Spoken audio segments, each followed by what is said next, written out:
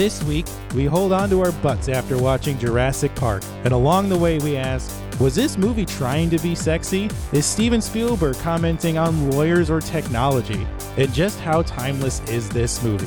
Life finds a way on Force-Fed Sci-Fi.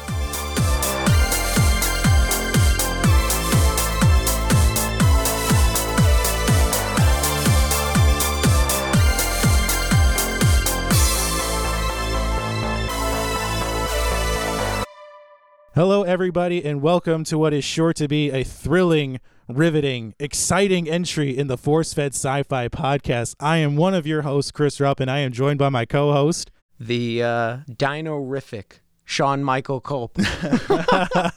I've never heard you sound this excited giving an intro before. You sound like a little child, like bursting out of your seat, man. I mentioned last week I don't need much of an excuse to watch Jurassic Park, and when this came up in the list, I was beyond excited. Me too. Man, I'm excited to hear you talk about it. So please. I've been watching this movie ever since I was like 4 years old. So I started watching this when I was a wee lad, and like I said, it's easily one of the best movies ever. Okay. My first exposure to Jurassic Park was Jurassic Park 3 when I was like 8 years old. They took me to the theaters, and I had no idea what I was in for. I was absolutely terrified and dreamed of velociraptors eating me. And when I went to bed, I actually couldn't go to sleep. Awesome. Yeah. Trauma, Chris. Lots of trauma. Well, shall we provide a synopsis of the film real quick here? I think that would be dope. So, Jurassic Park is about an eccentric billionaire does what eccentric billionaires do. Buys an island, builds a theme park on this island, and fills it with genetically engineered dinosaurs. Now, before the park is set to open, a group of advisors / paleontologists, along with a pair of children, become trapped in the park during a massive storm and an act of sabotage, which leads to a power outage and causes chaos, and all kinds of mayhem ensues following that. Mm-hmm. There is a no-go on the park. Everything that you think could happen goes horribly wrong. Yeah. And it does. So it's a good synopsis, Chris. Way to go. Well, thank you. You're welcome. All right, so who's in this film? Who's prominent? Because we all know the old Steven Spielberger directs this film.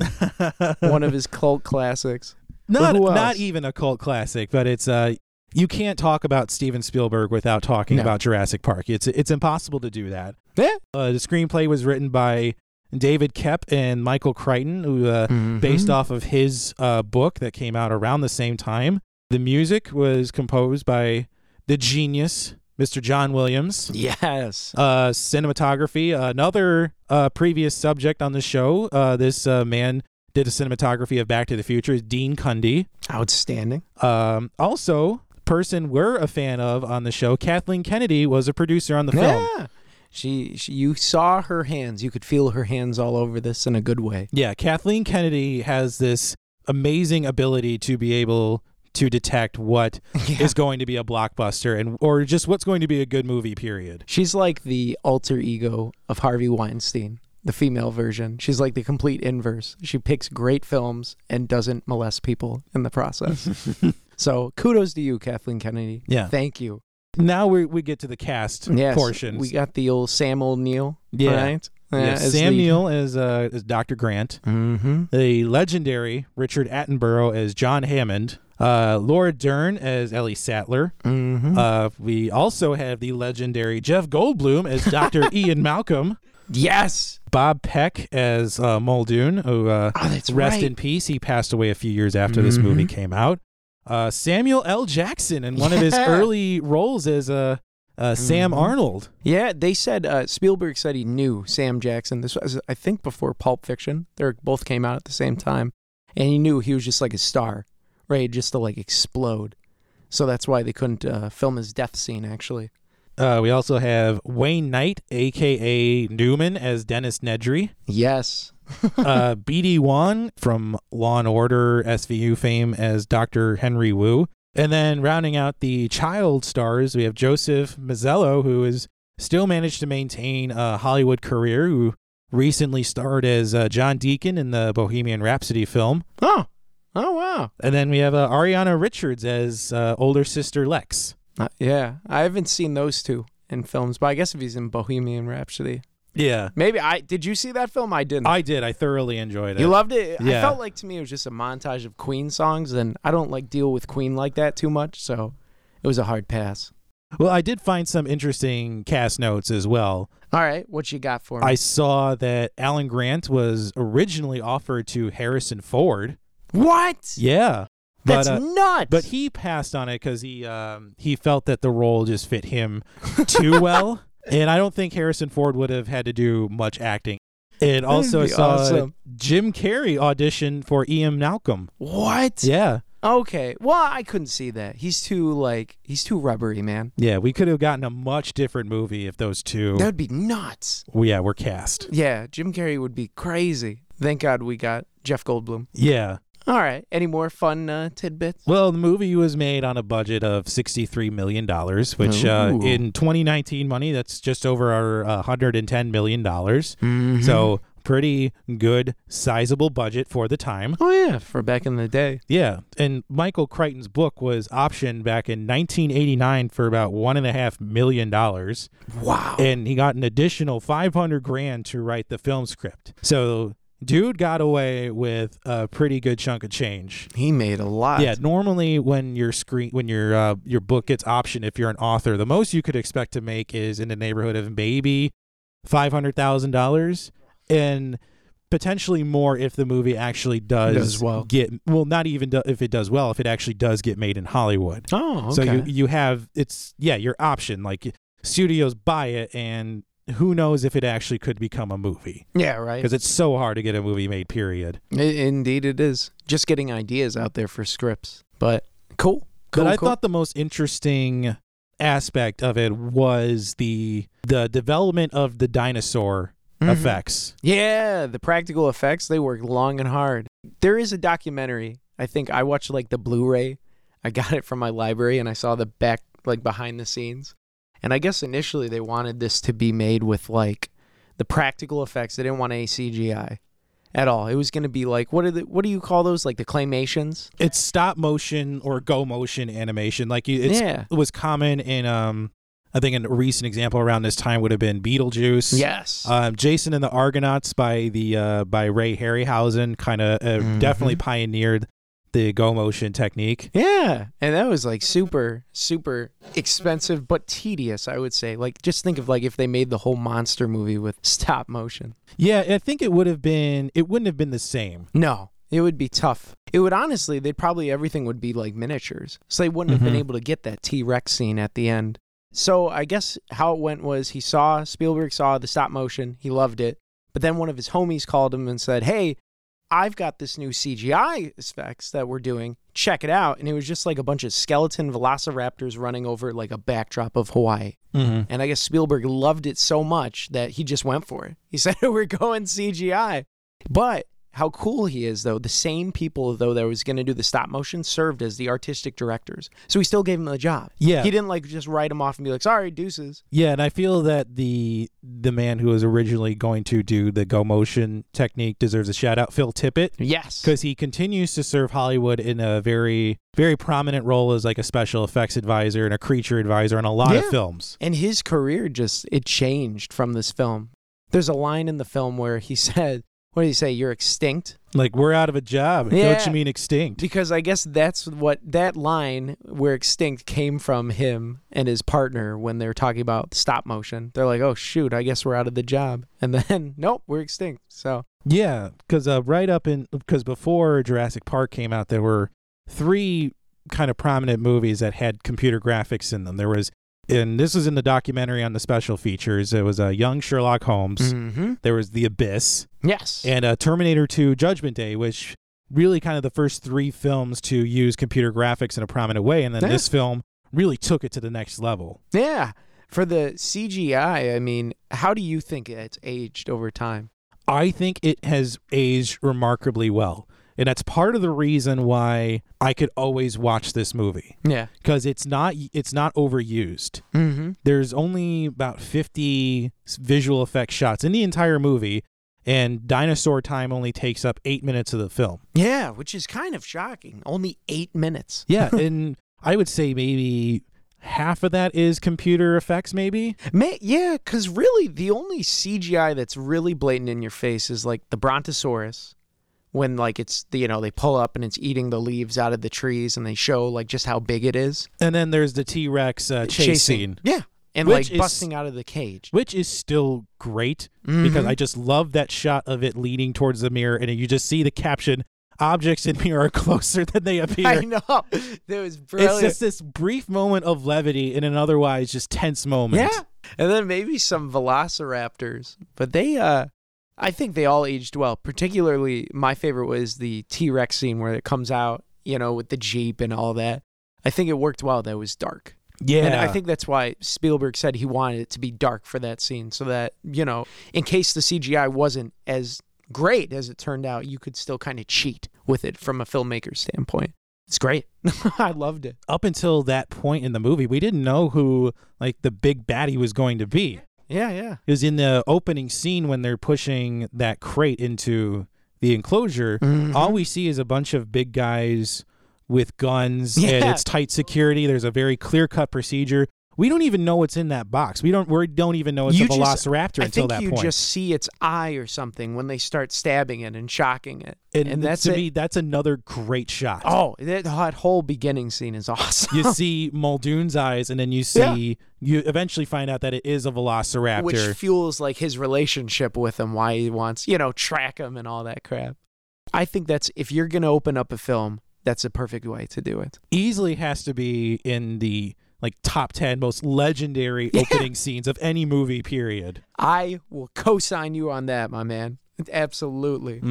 So the big thing, though, what helped with the dramatic scenes in this film, I think definitely is the score and the music. Yeah. Like you mentioned, your favorite scene was the T-Rex coming through the fence. To me, my favorite scene is the group's arrival on the island. Okay. And then them driving out to that clearing and seeing the brachiosaurs and then the herded dinosaurs. To me, that is just, it's a work of pure genius because you have Steven Spielberg at the top of his blockbuster game. And then you also have on the other side the genius of John Williams composing, showing us the two of the main themes of the film. And so you have the adventure theme of them flying in the helicopter and landing on the island. And then you have the animal theme of them encountering the dinosaurs. And that dinosaur theme, I can't talk about it enough. It's nice. I get emotional just thinking about it in my head because bottom line, yes, it is great film music, but it's also beautiful music, period. Yes, it is. And you can actually, for people that listen, you can check it out on Spotify if you have Spotify, and it's really nice. Yeah, I was running to it. I'm like, this is amazing, super epic, man. And we'll talk about the score here right now. But if you do want if you do want a deeper dive into the score, I am not qualified to talk about music at an in-depth on an in-depth level.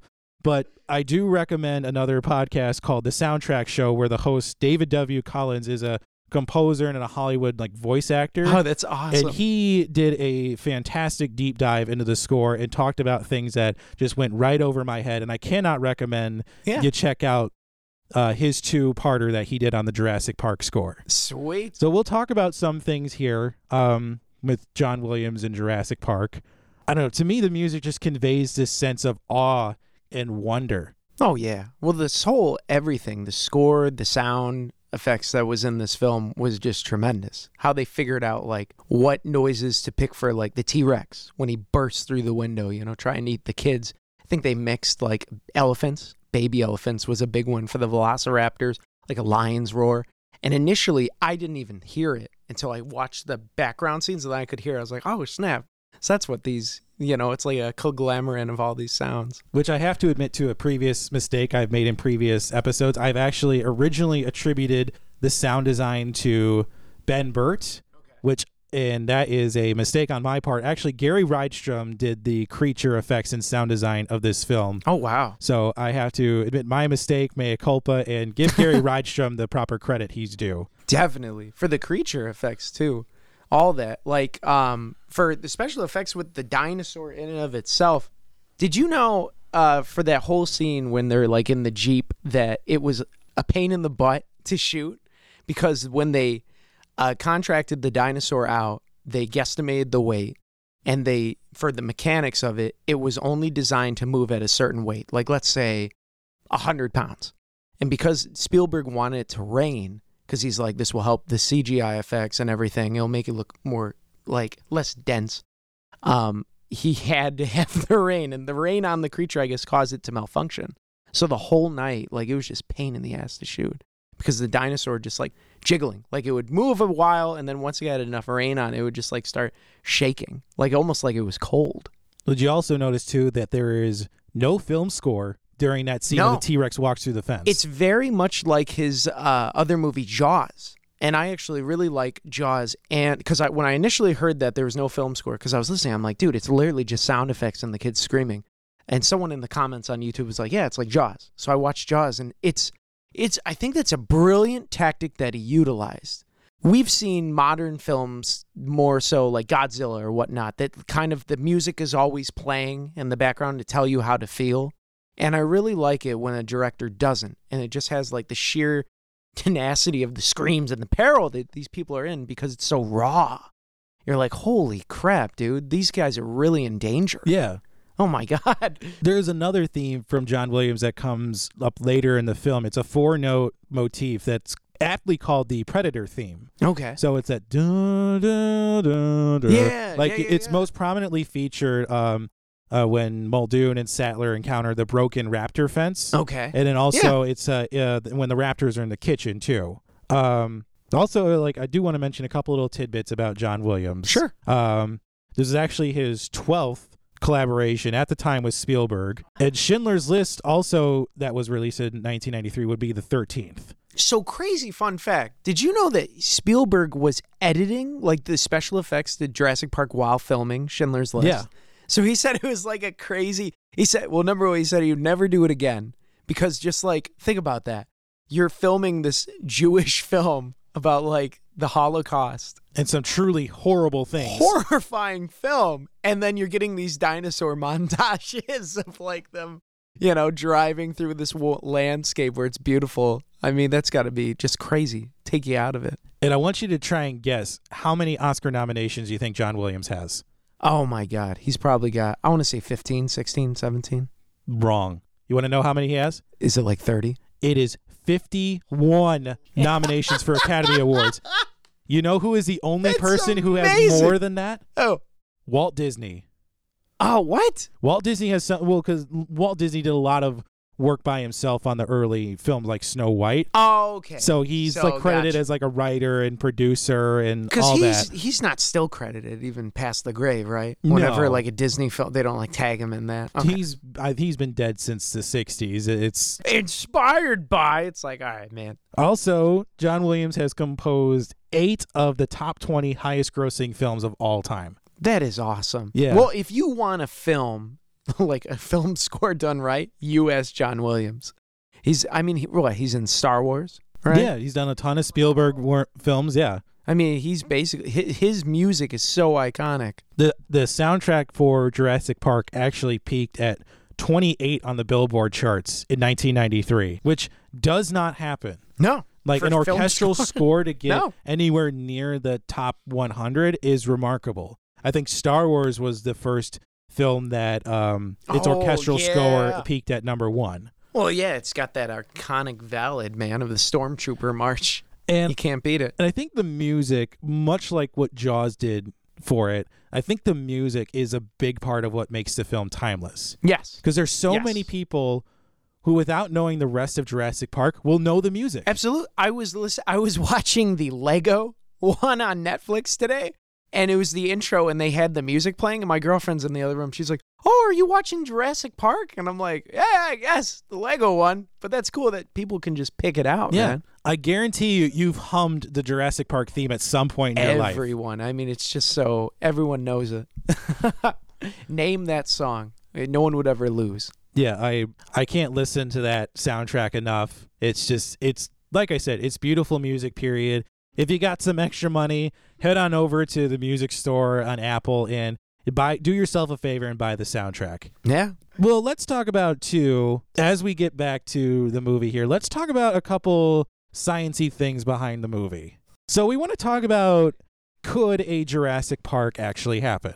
Which I feel a lot of people are clamoring for, like, oh, this technology exists because it's in the movies. Right. Which don't believe everything in the movies, folks. Yeah, like Steven Spielberg movies were like like pre-internet days. Oh, I saw it in a Spielberg movie, so it must be true. It has to happen. But you know what? His film Jaws, though, terrified people to this day, I'm sure, about like going to a beach. Terrified me. Still to this day. I'm not terrified of beaches. Sharks. I'm terrified of sharks. Same, brother. I don't mess with them like that. But I found an interesting article on Forbes by Alex Knapp that disproves a few things about the science behind this movie. Mm-hmm. So there was a study by the University of Manchester in England that proved that it's impossible to extract DNA from even pre-fossilized amber. Oh, wow. And this was using the best DNA sequencing methods at the time. That's pretty cool. Yeah, so unfortunately we can't extract DNA. And then also the same team actually tried retrieving DNA from other preserved life forms. So instead of a mosquito, maybe it was like a tiny rodent or something. So they're like the Mythbusters of DNA. Yeah. Pretty much. And a different team discovered in October 2012 that DNA only has a half-life of about 521 years. That's pretty cool. Wow. So, only 521, 25? 21. So after how that, do you find that number? I don't know. Like, I think you have to I think there's like carbon dating techniques or aging techniques that you can use to figure that out and extrapolate that over time, which, yeah, after 521 years, it begins to degrade and you can't use it for data collection. Oh, yeah. I mean, well, just the idea, cross-referencing, like, a frog's DNA to fill in the holes. When they were talking about that in the movie, I was like, what? Because I know a little bit about the science of DNA. I'm like, this is impossible. But you know what? It's a good throwaway line. Yeah. It matches it up really cool. It has a nice little cartoon. And then another article I read on iflscience.com further expanded on what you were talking about, saying that even using DNA from other animals to fill in the gaps is impossible without knowing which gaps to fill. Exactly. There's so much that goes into it. Well, that's science for you, man. Well, that's not easy. Well, that did lead into the creature design of the film, because a lot of paleontologists were criticizing the creature design, saying like, well, they didn't look like that. Well, that can be explained by saying, well, they use frogs or other DNA to fill in those gaps. Yeah, because velociraptors are, like you were saying, they're like almost little birds, like 3 feet at max. They're like big chickens is what they were. Yeah, whereas that was a smooth, though. It's a smooth trick to use the frog DNA, because then you can write off any inconsistencies and be like, oh, it's the frogs. And also, too, in the movie, they mentioned that they use unfertilized emu or ostrich eggs to make the dinosaurs. Turns out injecting DNA into an egg doesn't magically make an embryo. Right. You need to replace the genetic material from a donor cell of an animal that you're trying to clone. Yeah, we've been trying that. Yeah. So you have to use the similar genetic material. Like you could try cloning like a silverback gorilla from a chimpanzee egg or chimpanzee embryo, because it's similar DNA. Yeah, I gotcha. Yeah, so cloning a dinosaur from an ostrich egg just doesn't make a ton of sense. It does not. How did you like the evolution in the film? Like how they're like, oh, it's all females. But then the velociraptors, I guess, changed sex organs and like just started maybe by themselves laying eggs. Evolution on crack is basically what it was. Evolution on steroids. It was, man. I was like, what? It's like they poured some Gatorade into the evolutionary process. Like, what the heck's going on? That was kind of interesting. I think it was more a commentary on man's hubris. Yeah. Again, we recently talked about something like this on Godzilla King of the Monsters. It's trying to control a system that's not meant to be controlled. Yeah. And this is Dr. Malkin's big thing with the chaos theory. Yes. That whole shtick that he was on the whole film. Yeah, you can't put boundaries on nature. You can't try and control a system that's not meant to be controlled. No. Because the book actually talks about that too, where they try to use cameras and algorithms to predict like an animal's population because they don't actually know. Oh, that's cool. Yeah, but then, of course, the animal's sex changes. Yeah. And they're able to breed. And use door handles. Yeah, and all that is just thrown. All the algorithms and tracking is thrown out the window. Thrown in the freaking trash. God, that's got to be a scientist's nightmare. Yeah. A researcher, you're just like, what works? So we talked about could a Jurassic Park happen? Yeah. Now it's appropriate to ask, should a Jurassic Park happen? I'm interested in hearing your take on this. So Sean, you immediately said no. No. So Sean, what leads you to say no? Dinosaurs went extinct 65 million years ago for a reason, man. Bringing them back is just, it's not working for me, man. Why would I want to bring back dinosaurs? Number one. And number two, would it even be possible? Well, obviously not. But if we could, for an off chance, no, I wouldn't be interested. Because I like, what would you do? Put them in cages? So like a zoo, And I could just see lawsuits from like PETA. And like, have you seen Jurassic Park 5? Yes. Yeah, like the whole series with that. Like they're talking about animal rights. It would just be too messy. What would you charge for the park? Like in this film, they talk about 10,000 a day, 5,000. Who would you cater to? So that's a hard no. I have to agree with you too, and our views are kind of lined up with the scientists in the movie because I think Malcolm says it best when he says that genetic power, in short, interrupts the natural order of things. It does. You just gotta let it go, man. Like Frozen, you just gotta let it go. Well, he has that great line too. I mean, you wield it like a kid that's found his dad's gun. Yes, he's got the best lines in this whole freaking movie. I love Jeff Goldblum. He's like a rock star. Well, everybody else seems to be opposed to this park, except Hammond and the money-hungry lawyer. Yeah. Well, Malcolm, the whole time, he didn't like the park, and his lines were great. But I liked how the scientists, at first, they were like blown away. They thought this was like the coolest thing ever. Oh my God, it's like sliced bread. And then they're like, oh, hell no, we ain't going to watch this. We ain't going to this. And then the lawyer just saw dollar signs. But and then Muldoon comes up when they're seeing the raptor pen and says they should all be destroyed. So yeah, I don't think he's opposed to the park as a whole. No. But I think it should be meant to be a place of recreation and not danger. Yes. Recreation, not danger. I agree with that. Yeah, it's like zoos have tigers and bears and all that, but they're in a confined space where you're still able to enjoy them and marvel at them, but they don't offer tiger interactions, No. Oh, hell no. That would be no. Though there are zoos in, I think, Japan or China where you basically get in a bus and it's like a giant cage and they just take you through like a tiger Jurassic Park-esque park where the tiger can literally come up to the cage and get like inches from you and you have like meat sacks dangling over the you have to sign a waiver, obviously, in case you get eaten. That's going to be a hard no for me. But I think I might actually be down for that. I'll amend my response to Jurassic Park. If there's no Tyrannosaurus Rex, no Velociraptor, or any potential life-threatening dinosaurs, and it's just like a bunch of Brontosaurus, I'm down.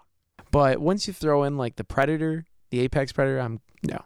Well, that's also a good point. I want to discuss about this too. A lot of people might consider this to be a monster movie. Yeah.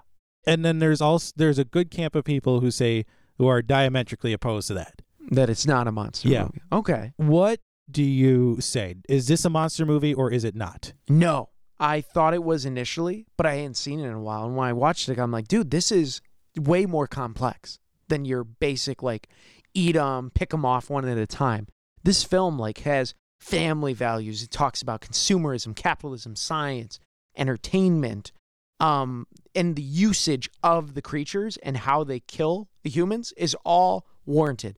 And it's used to tell a story. It's not just like to showcase, look at what our dinosaurs can do. I would say Jurassic Park 3 is more like a monster film, like where they're just eating people and you're just watching people get picked off. This tells a story. This is like Back to the Future. It's like a family. It's got everything that you could ever want in great cinema.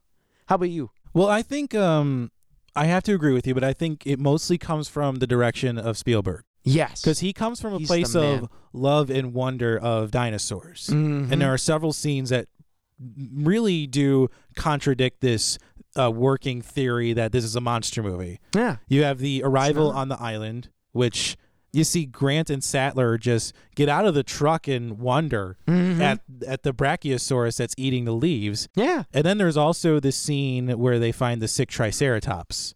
Yeah, well, with the Triceratops being sick and like throwing in the science for why it could be sick and like having that element of wonder adds to a different, like it's totally different than what a monster film would be.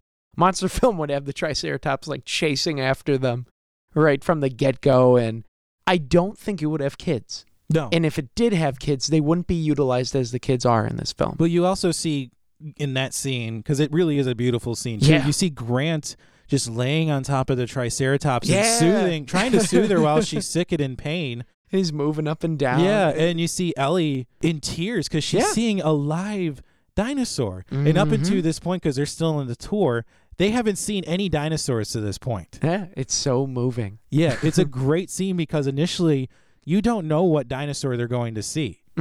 All this, you just hear these low roars in the distance, and you're thinking like, okay, maybe it's like a predator or something. But no, Grant just charges on in there and sees it's just this poor sick Triceratops. He made a good choice, Spielberg, for having a Triceratops and a practical effect, like an actual prop. Like, that was just perfect. Even towards the end where it becomes more like about the predators, even that doesn't feel like a monster movie. No. That feels more like a suspense portion of the film. Yes. And the reason why the monsters are coming out after them is due to the actions from like Ned. And like it's like a Pandora's box. It's all coming. Like it wasn't in their control. And it all had a great payoff in the end with the T-Rex eating the raptor. Yeah, and you mentioned too, I mean, there are some deaths in this movie. Yes. But not at all what I would consider to be gruesome. No. Every single one of them had the perfect meaning, and they're executed so quickly. Like the guy at the beginning, when he gets pulled into the cage. It's done. You know he's struggling, and then boom, you forget about it. Yeah. You move on. You don't see like the dinosaur ripping him to shreds for like 5 minutes. No, and then we get the, to me, probably the most satisfying death in the movie is Gennaro, the lawyer. The lawyer? Because he is not the nicest dude in the movie. No, even to the kids. Yeah. Does that look expensive? Because he's coming to the island to pretty much pick apart what John Hammond has built. Yeah. And the second he sees this gorgeous dinosaur, his first thought is, we're going to make a fortune with this place. He does not care about people. He doesn't come from a place of understanding or appreciation for what these creatures are. He just sees it as a cash grab. Yeah. Or I think even for human life. Because like they talk, Hammond's like, I want Jurassic Park to be able to be visited by everyone of all cultures and economic. And he's like, well, we'll have like a coupon day. It's like, you dick, man. I hated him. Well, there was also that scene too when they're doing that rotating tour. And it almost seems like he's even doubting what he's seeing behind the scenes. Yeah. When he asks, like, are these animatronics too? Like, there are no animatronics. This seems like a really dumb, doubting question on your part. Yeah. It's all real, brother. Though, speaking of animatronics, here's a quick fun fact. Did you know the actors only had, like, the prop? Yeah. And they had, like, nothing. This is, I guess, for the listeners, too. Like, they didn't know what the dinosaurs were going to look like. Yeah. It's like every movie nowadays seems to have a bunch of visual effects. This was in the infancy of visual effect shots. These actors deserve all the credit in the world because they are reacting to nothing. It's literally a white piece of paper with an X, and they're just told to look. Like, if you watch the behind the scenes, it's like Spielberg's making noises. He's like, look, over there, it's a monster. Look afraid. Well, also, I do like Muldoon's death in the film. You like Muldoon's death? I like that too. To me, Muldoon was the best character in the movie. You really? Yeah. You thought he was okay? Yeah. Interesting. Well, Dr. Grant has the best arc in the movie, going from not liking kids to all of a sudden being this father figure protector to Lex and Tim. But Muldoon understands these animals in a way not a lot of people do. Yeah. Like he understands how dangerous these animals can be. Well, immediately from the beginning. Yeah. And that's a reality of working with animals on any level. You have to respect the animal because it can hurt you. Yeah. He's very grounded and he knows exactly what they are from the beginning. He knows they're crap and they eat his homie and he wants to end them. Like the whole time he has the gun, he goes for the shells. Well, that was a great bit of foreshadowing in the movie because Muldoon's about to come up on this raptor who seems to just be hanging out like by a log. And as Muldoon's about to take a shot, that other raptor comes in, the clever girl moment. Yes. Yeah, that's the foreshadowing from Dr. Grant earlier in the movie when he's talking about the raptor hunting. Yeah, like they're banging on the electric lines, like testing it all, and then like one will be over there while the other's over there. He was brilliant. It was nice how it fulfilled itself, man. Yeah, if Muldoon hadn't died in this movie, I would have loved to have seen him return in other films. Yeah. Well, that's just it. For some reason, when I first saw it, I forgot that Muldoon wasn't the actor from the second Jurassic Park. Yeah, Pete Postlewaite, Yeah, who we've talked about on the show before. We have, and I thought for some reason he was the same guy, but they weren't. They're just kind of similar, but his character was awesome. I still like, I think Grant is my favorite, though. He's my fave in this film. Him and, I like Jeff Goldblum, but that's because I like Jeff Goldblum as a person. This movie's a bit weird with that because you have this long lingering shot of Jeff Goldblum after he's injured. His shirt is wide open and he's like laying down like he's posing for a painting. And he just has this heavy breathing going on. Dude, he's a meme. He's literally, he's a pillow. You can get that image on a pillow. Yeah, and then you have Muldoon walking around in boy shirts for the entire film. And then you have Ellie Sattler who, again, she's walking around in shorty shorts and her, like, half of her shirt is gone. Laura Dern. Like, I don't know if this movie was trying to intentionally be sexy, but there was just, like, so much going on that was weird. They were trying to sell khaki shorts. Maybe that's it. I mean, to say, hey, khaki shorts are sexy too. That was slightly distracting, but I mean, did you have anything in the form of a lens flare? In a lens flare, I think we both talked about this. The only problem, I only have two things that I did not like about this film. One was the kid getting electrocuted from 10,000 volts and somehow surviving.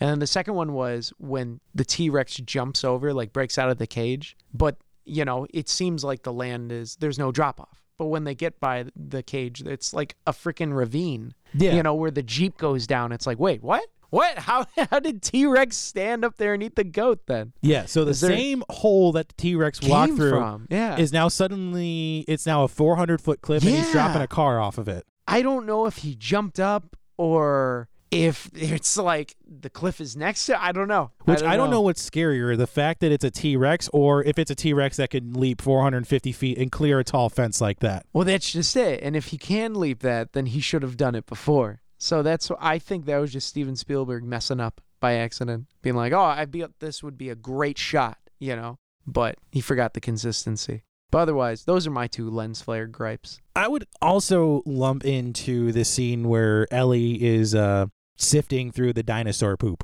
Why is that? Because, I mean, she doesn't find anything wrong anyway. No. So it's inconclusive, and she just spent all that time digging through the poop for nothing. But also, I actually had a problem with that. Now that you mention it, Mm-hmm. Poop gets all over her, and she doesn't even wipe it off. Well, she's wearing those gloves. No, but it's literally like crap droppings go on her shorts, on her skin, and she like just, nope, no big deal. I'm just going to like take off the gloves. I'm like, dude, that's like animal dungus right there, and you're just going to let it touch you?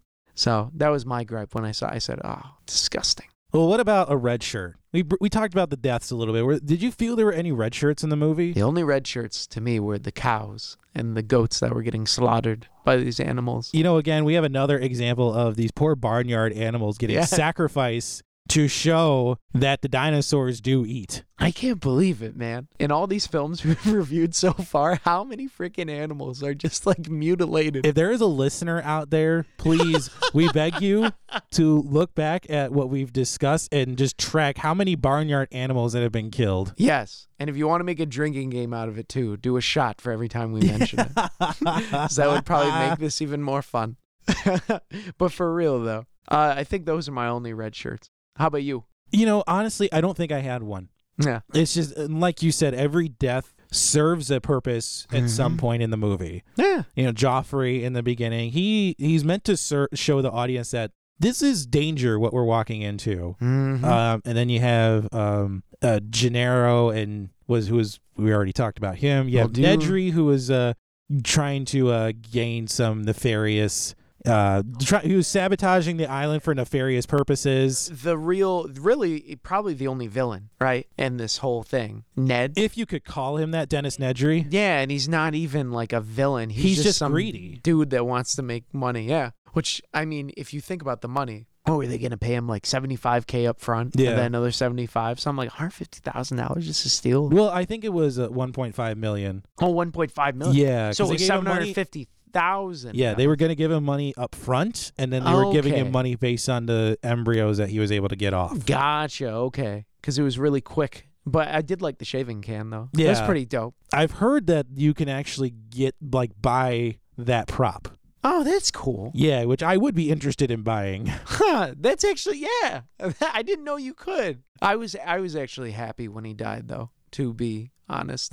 That's one of I think that's my favorite death in the film. Well, there's also, too, there's Mr. Arnold. All we find left of him is his arm. Yeah, so I don't know if you knew, but Samuel L. Jackson, he couldn't film his scenes. They were going to have him die. Yeah. Like they were going to do some Velociraptor takedown, but he was gone being a big movie star. So they were like, well, here's a prop arm. Let's just put it up there. Which I do have to mention that scene when Ellie turns the power back on. Yeah. That's a great scene. With the dinosaur peeking through. Every single time I watch that movie and a Velociraptor busts through the pipes and starts roaring at her, it still freaks me out. Yeah. Even though I know it's coming, despite how many times I've seen it, it still scares me. And it's the only jump scare in the film. And it's well timed. I wouldn't even call it a jump scare. I would just call it like this tension-filled scene that's just like, you don't know if she's going to get eaten. No, the movie does very well building up action, having rising action, falling action, and the climax. Do you want to talk about the climax? Let's first discuss the raptors in the kitchen. Yes. So I love the kitchen scene. I think that's my favorite next to the T-Rex, the rain scene, because I love the aesthetics of the reflective. Like how everything's chrome and you see the reflection. It's kind of cool. It's like going into like a circus where, like one-way mirrors and like you're just surrounded by the house of mirrors. Love that. My favorite is when the chick is struggling in like the little container and she can't close the lid and then you see the Velociraptor jump and it's her reflection. Gets me every time. I'm like, oh no, is she going to close it? And I'm like, oh wait. Yeah, in a way, almost the opposite of the T-Rex scene. There's music in the Raptors in the Kitchen portion. In a way, yeah, the Raptors do become the main villain of the movie. I think it's right here at this point. Because not only is there one, like all of a sudden the second one shows up. Yep. It's executed perfectly. I mean, the scenes of the feet walking and all that, jumping on the counters, they're terrifying little bastards. I didn't understand how that ladle just like turned and fell off and it alerted the Velociraptors like, hey, what's that? I know. Food. And then they trapped the other one in the freezer to, I guess, like, I don't know, they're going to save it for Velociraptor steaks later. I guess so. Medium rare. Stay in here for about a couple of days. You'll freeze to death. We'll come back and eat you. Oh, man. It's got to be gross. But then once Lex and Tim escape from the kitchen, then we get the, I guess we finally get to the climax of the film where, the power's back on, but now they actually have to turn on the systems in the park. Yes. And the role of of Lex and Tim, the two children, was actually reversed in the book. Okay. Like Tim was the older one and Lex was the younger one. Tim was sort of like the computer whiz. Oh, okay. So that was switched for the movie. And I really like that the young kid was the computer whiz because you see it so often in films where it's like the older brother saves the day and the young sister is the one that makes all the wrong moves. But it's like, really, they both screw up in their own way. And like neither of them are like the liability, Yeah. And I love that. She turns on the power, man. Figures it out. But then they get it, and then they get into the Velociraptors break through the window. They turn the locks and everything. Yeah, and then they escape into the rotunda with all the bones and everything. Yeah? And I thought that was great. Great scene, man. Yeah, and then it looks like all hope is lost, and they're going to get eaten by the two Velociraptors. The T-Rex whoops in. It saves the day, and then that adventure music kicks in with that great theme. That's still such an exciting scene to watch. It is. I like that the banner falls down with it's like something about going extinct. Yeah, when dinosaurs ruled the earth. Yeah, dinosaurs ruled the earth, and I think T-Rex. Like casual fans of the movie may call that a lens flare. Yeah, but I don't. I think that's a nice dramatic flair to like this great adventure that we've just watched. Yes. And initially, I guess they weren't going to have the T-Rex in it. No. It was just going to be Velociraptors. And when they were on the skeleton, it was going to fall down and just like penetrate. And like, it was going to be really brutal.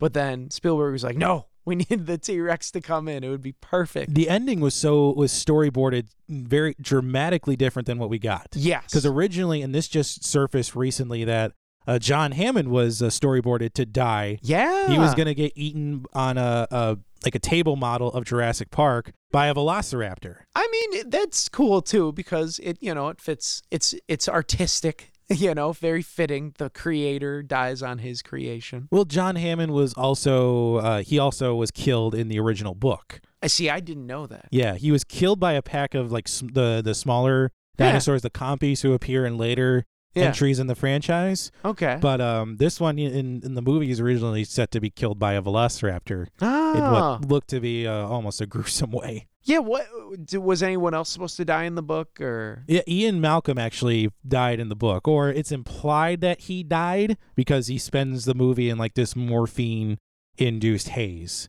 Oh, so it's implied that he died, but nobody actually knows that he died in the first book. Okay, so it's all up in the air. Yeah, I gotcha. But it ends in that great way. They escape the island, and then you just hear again that score just slowly kind of coming with the piano, and then it plays over the credits, and the adventure has concluded and they are safe. Yes. Although another difference from the book, though, the Costa Rican Air Force, which Costa Rica doesn't have an Air Force, by the way, they bomb the island. They destroy the island. What? Yeah, they destroy the island and they kill all the dinosaurs in the book after they've escaped. Oh, that's nuts. So if it were up to the Costa Rican Air Force, there would be no sequels. Well, they're not. That wasn't a bad move on their choice. Yeah. Because, the sequels aren't as great. So, yeah, this adventure has wrapped up. We're taking on this glorious ride. Yeah. Let's discuss the legacy of Jurassic Park, shall we, Sean? I'm down. It's a great film. Yeah. Oh, my gosh. So where do we begin? We've talked about CGI and basically how that's impacted all films. Let's discuss the year the movie came out. So, like we said, it was 1993. It grossed $914 million. 914. That's nuts. So this was it became the highest grossing film of all time when it came out. It's just crazy. Yeah. And just for context, the second highest grossing film in 1993 was Mrs. Doubtfire with $441 million. Oh my gosh. So Jurassic Park doubled the gross of Mrs. Doubtfire, which is insane. But also a good film. Yeah, this Jurassic Park was eventually unseated by Titanic in 1997. Yeah. But it would eventually cross the $1 billion gross mark during its 2013 re-release, which I did see. I saw that twice. You saw the re-release twice? Okay. I went to see it, and then I took my parents to see it because my parents were the biggest reason for me introducing me to this movie and loving it for years and years. So I'm repaying them back for all of that. And I don't think for this film they haven't retooled or noodled with any of the CGI. All they did with the re-release was they cleaned up the picture, and they didn't redo anything with the sound. They just cleaned it up for the IMAX presentation. Sweet. Thank you, Spielberg, for not pulling a Lucas and just noodling. We did not want any more dinosaurs shoved into the frame. So won 3 Academy Awards. Sweet. Best sound editing, best sound mixing, and best visual effects. Makes sense, man. Yeah, the sound is incredible in this film. So this was also the same year that Schindler's List was up for all those Academy Awards, and it ended up winning for Best Picture, Best Director, so and Spielberg bunch of other just ones. Dominated the Oscars. Oh yeah. So out of the 23 Academy Awards that year, Spielberg films won 10 of them. Just a sweep. Wait, but so John Williams, the soundtrack, didn't take home the gold? No, Schindler's List did. Oh, okay. Was he doing Schindler's List? Yeah, he did do Schindler's List. Okay, so we got one either way. But still, man. But Jurassic Park is a lot more memorable than Schindler's List. Schindler's List is still a great movie if you're in for a downer of a 4-hour experience. If you want to be depressed about life for a week, watch it. Yeah. I do have to say, I hum the Jurassic Park theme song just like Back to the Future, more so than the Schindler's List. Yeah, I will agree with that. That was a misfire on the Academy. I was actually surprised to learn this too, that Jurassic Park actually won a ton of foreign language film awards. I didn't know It that. won one in Japan and another one from the Czech Republic. They love it overseas. Yeah, and obviously it spawned an entire franchise, which we won't get into today. I mean, we could be here for a couple of hours talking about the Jurassic Park series as a whole. But see the first. I mean, if you're going to see any of them, see the first because it's the best. Yeah. It helped give the Toronto Raptors the name of their NBA team. No way. The newly crowned NBA champion Toronto Raptors, which congratulations to that team. Right on. They gave him the name? Yeah, it helped inspire the name the Toronto Raptors. Oh, that's nuts. Yeah, because I think that they got a franchise in 1994, 1995, Yeah. so this was still pretty much on people's minds at the time. That is so cool. And we discussed this too. I think the biggest impact of this film can be seen in the evolution of computer graphics and subsequent blockbusters since. Oh, by far. No one had done anything like it since, or at the time, and then now it's just blossomed.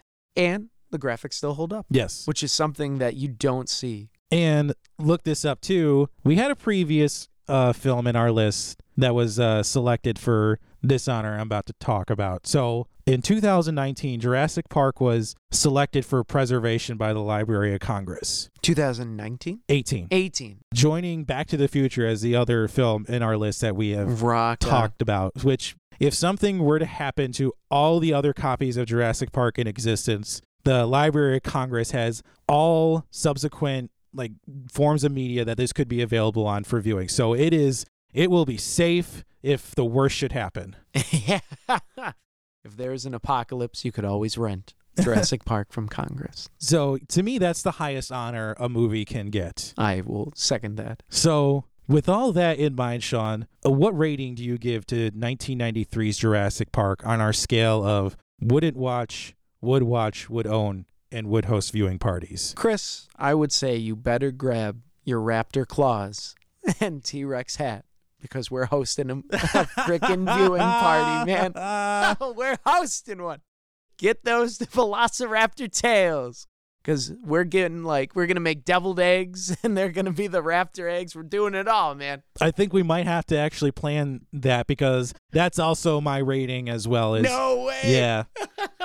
I know, it's very tough, but I love it. It's great. If you like cinema and cinema history, I say you got to watch it, man. To me, this is the definition of a perfect movie. Yes. It has tension, suspense, excitement, groundbreaking visual effects, in addition to some of the best work that John Williams has ever done. Yeah. This is a film that every summer blockbuster should aspire to be. Absolutely. And it has and will continue to entertain people for years to come. You can revisit it at any time, learn something new. It hits on all levels, whether you're a kid or an adult.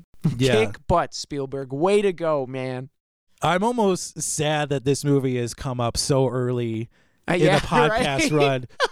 But that also means that we can add in the other some other Yes. Jurassic Park films. So by no means are we done with the franchise. No, I want to slog through it once we get to 3. Good God. But this is great starter. So enough of Jurassic Park. What do you say we pick our film for next time, Sean? Let's do it. Let's consult Major Samantha. Yes, we're going to enlist the help of our friendly random number generator AI, Major Samantha. And from a list of 118 films, she has selected number 91. It is the 2008 found footage film directed by Matt Reeves. It is Cloverfield. Cloverfield. So we get a giant monster movie up next. Dude, how ironic. We talked about if this is a monster film, and then we get a monster We film. get an animal film, and then we get an actual monster film after that. All right. Sweet. I'm excited. I think that about wraps it up on this edition of the Force-Fed Sci-Fi Podcast. If you enjoyed the show, please head on over to iTunes and leave us a 5-star review. It helps drive us up the charts as well as help people like you find the show. We are across the spectrum of social media with Facebook, Twitter, and Instagram, all at Force-Fed Sci-Fi. Please comment, like. We love chatting with you guys. You can check out and download episodes at Apple Podcasts, Spotify, Google Podcasts, the iHeartRadio app, or wherever you find podcasts, and please subscribe so you never miss an episode. Finally, you can check out our website, forcefedsci-fi.com, for show notes and links to all of our social media. So for all of us at the ForceFed Sci-Fi team, we will see you next time.